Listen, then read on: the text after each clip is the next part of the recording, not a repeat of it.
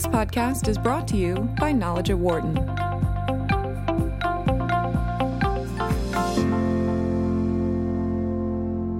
President Trump is calling for the Federal Reserve to lower interest rates to zero or below. But what would going below zero mean? Denmark, Sweden, Switzerland, Japan, and the European Central Bank right now have negative interest rates.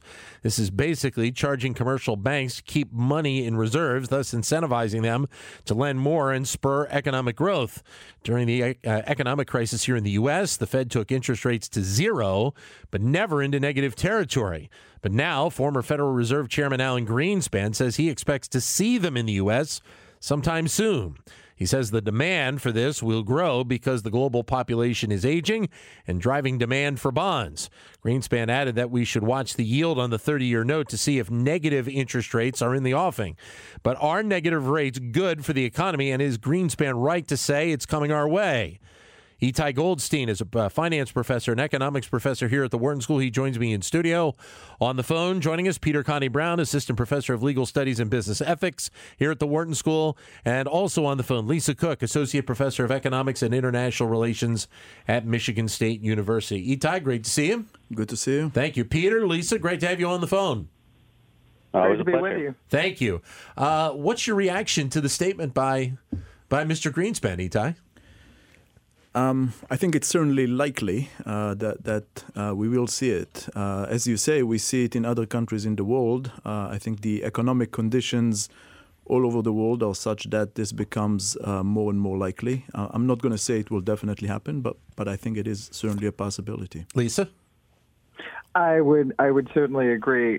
Germany has had some of the conditions that we see in the U.S., some of the same headwinds that the U.S. faces, slowdown in growth in the European Union, particularly in the Eurozone. And Germany has had negative rates for years now. So it's not new. I think it's inevitable as well. Peter? All right, let me be a contrarian voice here. I think that on the economics of it, I think problems of the aging population, demographics, what's sometimes called secular stagnation, makes clear that if we don't have nominal negative interest rates, then it's likely we're going to be stuck at the zero lower bound with all kinds of macroeconomic and negative consequences that suggests. But we've got to keep in mind that negative interest rates are an absolute political bugaboo. People lose their heads at the very suggestion that banks might charge them for the privilege of their savings account. Now, that's not the same as the Fed doing that to banks, but every member of Congress who's ever weighed in on this subject has done so with real hostility. So I think that the Fed moving into negative interest rate territory as a matter of nominal policy would be grabbing the tiger by the tail. And I think that's enough of a check. That certainly was post-2008 to keep the Fed looking for other unconventional opportunities that would allow them to avoid exactly that kind of political blowback. So, Peter, can you give us from the historical perspective, since you follow the history of the Fed so closely, why is it that, whether it be conditions or other instances, why we have never seen that here in the U.S. before? Well, in part, we've got to understand not just the history, but the economics of the interest rate structure. I mean, what is implied by a negative nominal yield? And what's implied is that we just don't have the same kind of economic growth and productive utilization of economic resources in the same way. So why haven't we seen that before? Mm-hmm. Well, number one, because inflation's been pretty high, so we've kept that below the zero lower bound. And number two, and much more comfortingly, because we've seen better economic growth prospects throughout the economy. So we've not gotten this close to the zero lower bound where the tool of negative interest rates has been a possibility. But we're here now, and as Lisa and Itai said, we're here the world over. So that represents both an economic and a political challenge to the Fed, for thinking about how they're going to navigate that brave new world. Lisa, if you can, within the comment that Fed Chair Greenspan made, the comment about the fact that we have an aging population, can you link the two of those as to why they seemingly are a little bit hand in hand here? Well, yes. Well, we have a population that is not only aging but leaving the workforce, and that has implications for two things. One is for the amount of labor available. We've seen productivity slowing down. And that is a separate issue, but it has implications for the kind of economy we've seen for advanced economies. So that's a more general trend for advanced economies. And the other implication is that more people will be depending on. This is an implication, not a cause. But more people will be depending on their savings, for example, and this will have tremendous implications for them, for retirement, for example. So an aging population is just something that we see in these mature, industrialized economies. And I think that's the other thing that is different. You were asking, Peter, about the history and the economics, and that's something that a lot of countries are facing. So Japan, European countries. This is the productive capacity, the integration of these economies. I don't think we've seen in any age before, in the sense that the internet, for example, has connected small landholders, coffee makers in Brazil to people in the Midwest who would like to buy their coffee. I mean, we haven't seen this kind of integration before. So this one economy is facing all of the mature economies, and this is why we can't expect more than 2% growth realistically as an advanced industrialized economy. Itai? Yes, I completely agree. I mean, the economic fundamentals are such that rates are going to be lower. On top of that, I think we have to remember that the Fed and other central banks in the world are using the rate as an attempt to either stimulate the economy or slow down the economy. Right now, they are attempting to try to stimulate the economy. This is a way that they have to control where the economy is going. And lowering rates is a way to do it. When you lower rates, you encourage people and companies to spend, to invest, and this is a way to try to stimulate things. Now, what we have been seeing over the last decade or even more is, rates are very low, and it doesn't seem to be enough. And then central banks are asking themselves, okay, what can we do? Right. One way is to continue to lower rates below zero. Another way, as Peter said before, what the Fed was doing and other central banks were doing during the crisis is to think more creatively, not just rates, but use other tools like asset purchases, known as quantitative easing. That is another way to try to stimulate the economy. Or instead of lowering rates, maybe use things like forward guidance, where you provide statements that make people believe that rates will continue to be lower in the future. So things like that. I think one thing that we are seeing is that the Fed and other central banks are it's becoming more and more difficult to achieve stimulus with asset purchases and forward guidance and so on. And this is why the lower rates are starting to be inevitable, and we may start running into this zero lower bound and maybe even crossing it. Peter? I think this is all correct. I think this is why being a central banker in 2019 is an extremely difficult job. It was more fun when Alan Greenspan was doing it in the late 1990s, for example. But I think part of the reason I would think as seriously about political economy as we do about the economics of the zero lower bound and of negative interest rates is not just about the political fallout that would occur if the Fed tried to do this on its own, but also to inquire whether, in fact, the legal apparatus as it presently exists would permit this. Now, the Fed right now is engaged in a kind of introspection about the policy regimes that it uses to accomplish its statutory goals. Mm-hmm. Those statutory goals are written very broadly. right? Price stability, maximum employment, moderate long-term interest rates. But the mechanisms for accomplishing negative interest rates, how do you charge a bank that you normally had paid?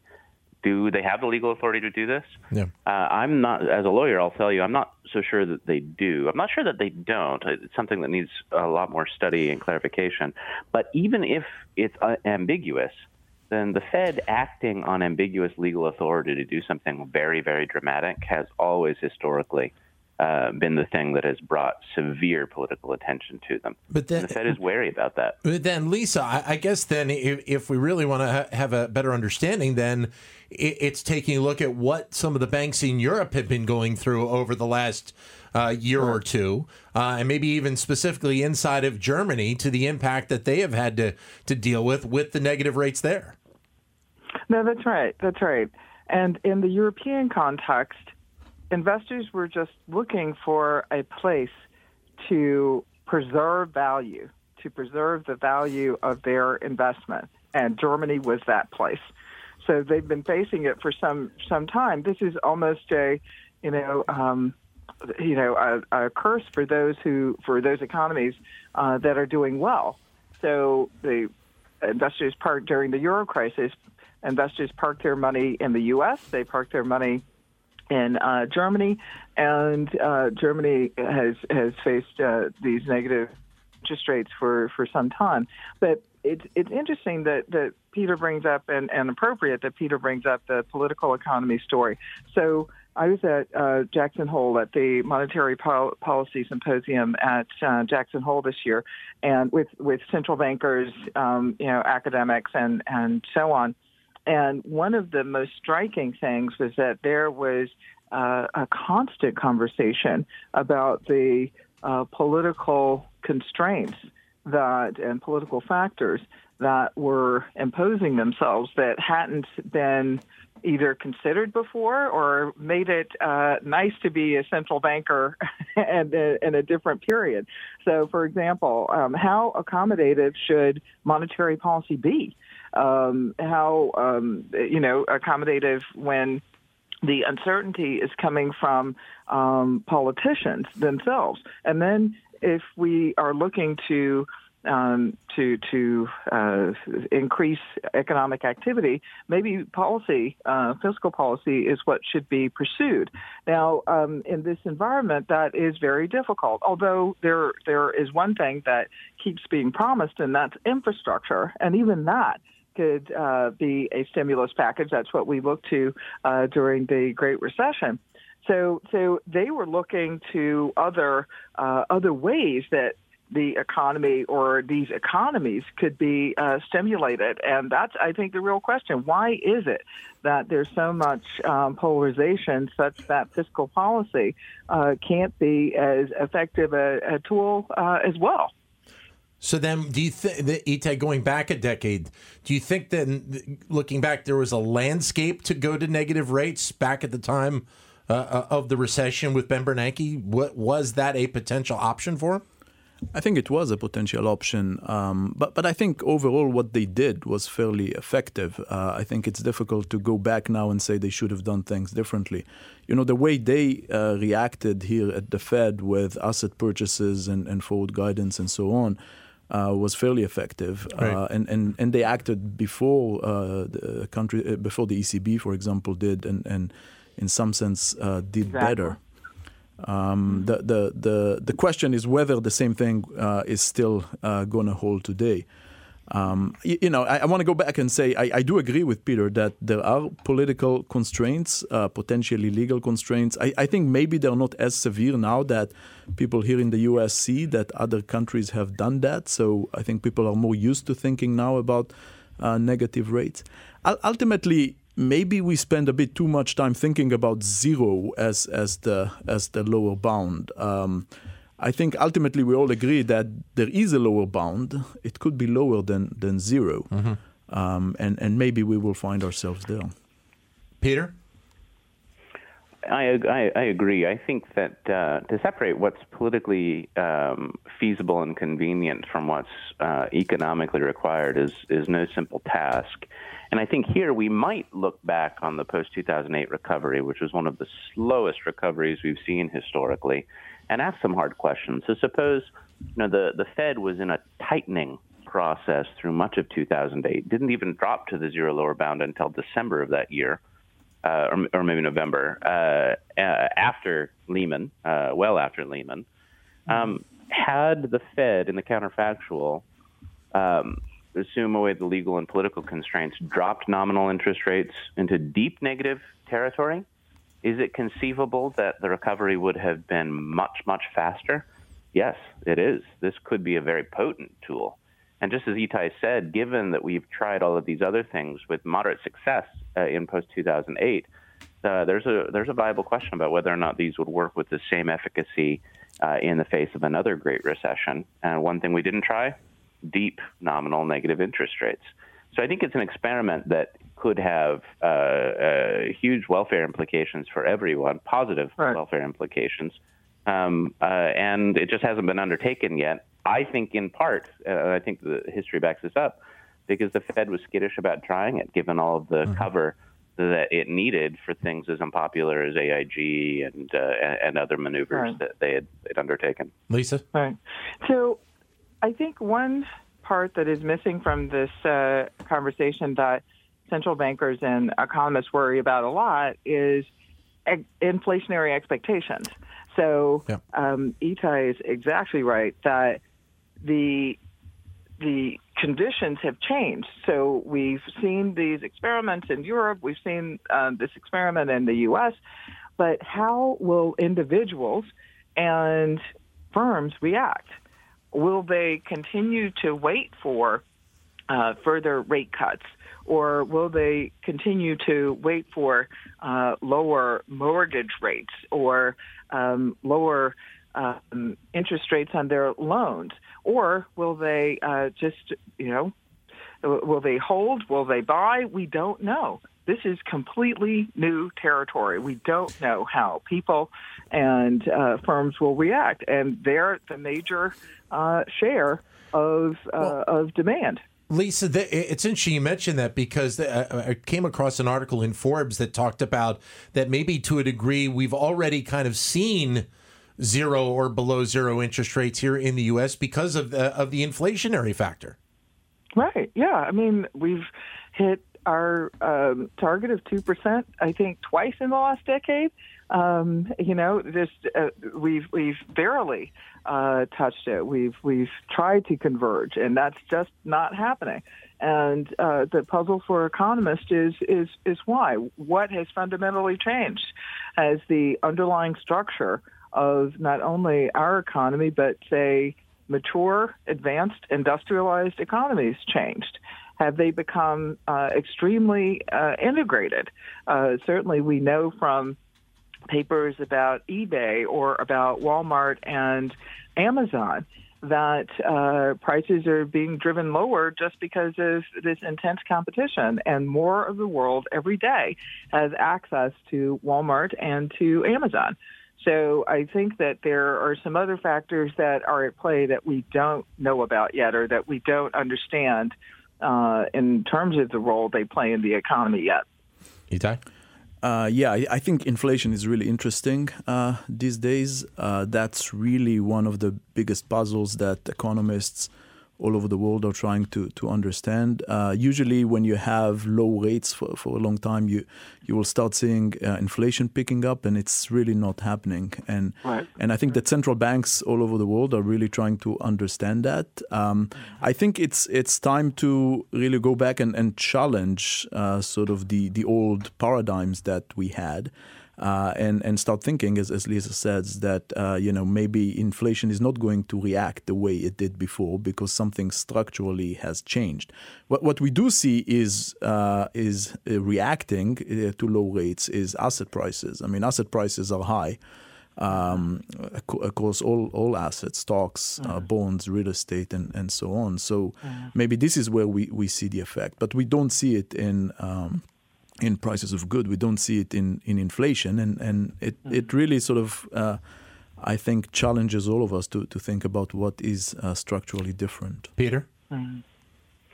I think that's right, and I think the Fed is doing this. I mean, we heard a hearing a month or two ago that was really a rather historical event, recognized that the Fed has made mistakes throughout its 100-plus years of history, and it usually admits those mistakes after about 50 to 80 years. But what we saw in open congressional testimony, when challenged, Jay Powell admitted that the Fed's key forecast, its key estimate of one of the most important indicators, the unemployment rate, that is the so-called natural rate, the rate that it should be targeting, has been wrong, and not just wrong, badly wrong. And wrong because the model used to think about the relationship between inflation and unemployment seems to be, absent without leave. And so this time for reexamining these regimes is here. The Fed knows it. The question is how seriously the Fed is taking it. It's extremely difficult to take the Fed, not just because of the size of its balance sheet, but because of the depths of its institutional commitments, and really radically reshape the way that it thinks about monetary policy. So I think the jury is out to see what we will do. But I'm comforted by the fact that we're not having this conversation, and it's 2040, and we're talking about what happened in the 2010s. Right. Lisa? Well, that's consistent with how we date recessions too, right? I mean, it's not in the moment, but it's with hindsight and with a lot more data. And I think Dan, on this show, we have talked about, or I've talked about, my hope in AI being one of the ways we can try to figure out whether our old paradigms work, whether the relationships we understand or we've understood, we've been trained on, are actually still prominent, are actually still correct, whether those parameter estimates are still right, if they're still relevant. Mm-hmm. So I think that we can push the boundary of theory by incorporating more AI into our models, and I think that I think the Fed is working along several different dimensions, and I think also we need to be more guided by more understanding of history. That's what happened in 2008 when I was teaching advanced macro, and the macro models that I had out and that I was teaching my students weren't working. So we cut out a quarter of the syllabus, and we started studying more about the Great Depression to figure out what might be happening. So we have to become much more intimately aware of what happened to the data, what happened to these relationships, what the implications are for our research, our macroeconomic research.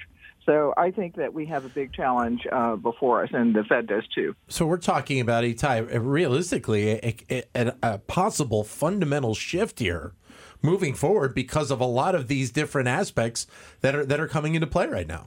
Yes, I think that's absolutely true. In the way that the Fed will conduct its interest rate policy, in the way that we should expect this to be reflected in inflation later on, yes, I think we are experiencing a fundamental shift. Peter? I agree with Itai. And we're at the beginning, not in the middle. And a lot is left to be determined. We have a tendency to see new things and assume new equilibria. And there's good evidence. I mean, Japan has been at or below the zero lower bound for a long time. But as Lisa was saying earlier, we simply don't know how markets in the world's largest economy will respond to this new world, if it is in fact a new world, or if we'll be having a conversation a few years from now about the explosive economic growth that we've seen, or about high inflation that we never expected, or about something new that might just be coming our way that we didn't anticipate. Itai? Yeah, I mean, one other thing that we should consider is the effect that all this will have on the financial system, because, banks are used to work in a world with positive interest rates, and this is how they make the spread and so on. and they might face difficulties making money and generating profits in a new world like this. Because if they have to pay to put their money at the Fed, but then they cannot necessarily transfer these negative rates to their depositors, that might cause big difficulties for banks. So that's another thing that I think we need to think about. Lisa? And for consumers. So if they can't make money the traditional way, they're going to try to make money by more fees and other ATM fees and other things. And I think this will certainly raise some safety and regulatory issues related to consumers. More of Wells Fargo. Great to have you all with us. Thank you, Itai, for coming in. Greatly appreciate it. Thank you. Peter, Lisa, as always, great to talk to you on the phone. We will catch up with you soon. Thank you both. Thank you. Thank you. Itai Goldstein from here at the Wharton School, along with Peter Conti Brown and Lisa Cook at Michigan State University. For more insight from Knowledge at Wharton, please visit knowledge.wharton.upenn.edu.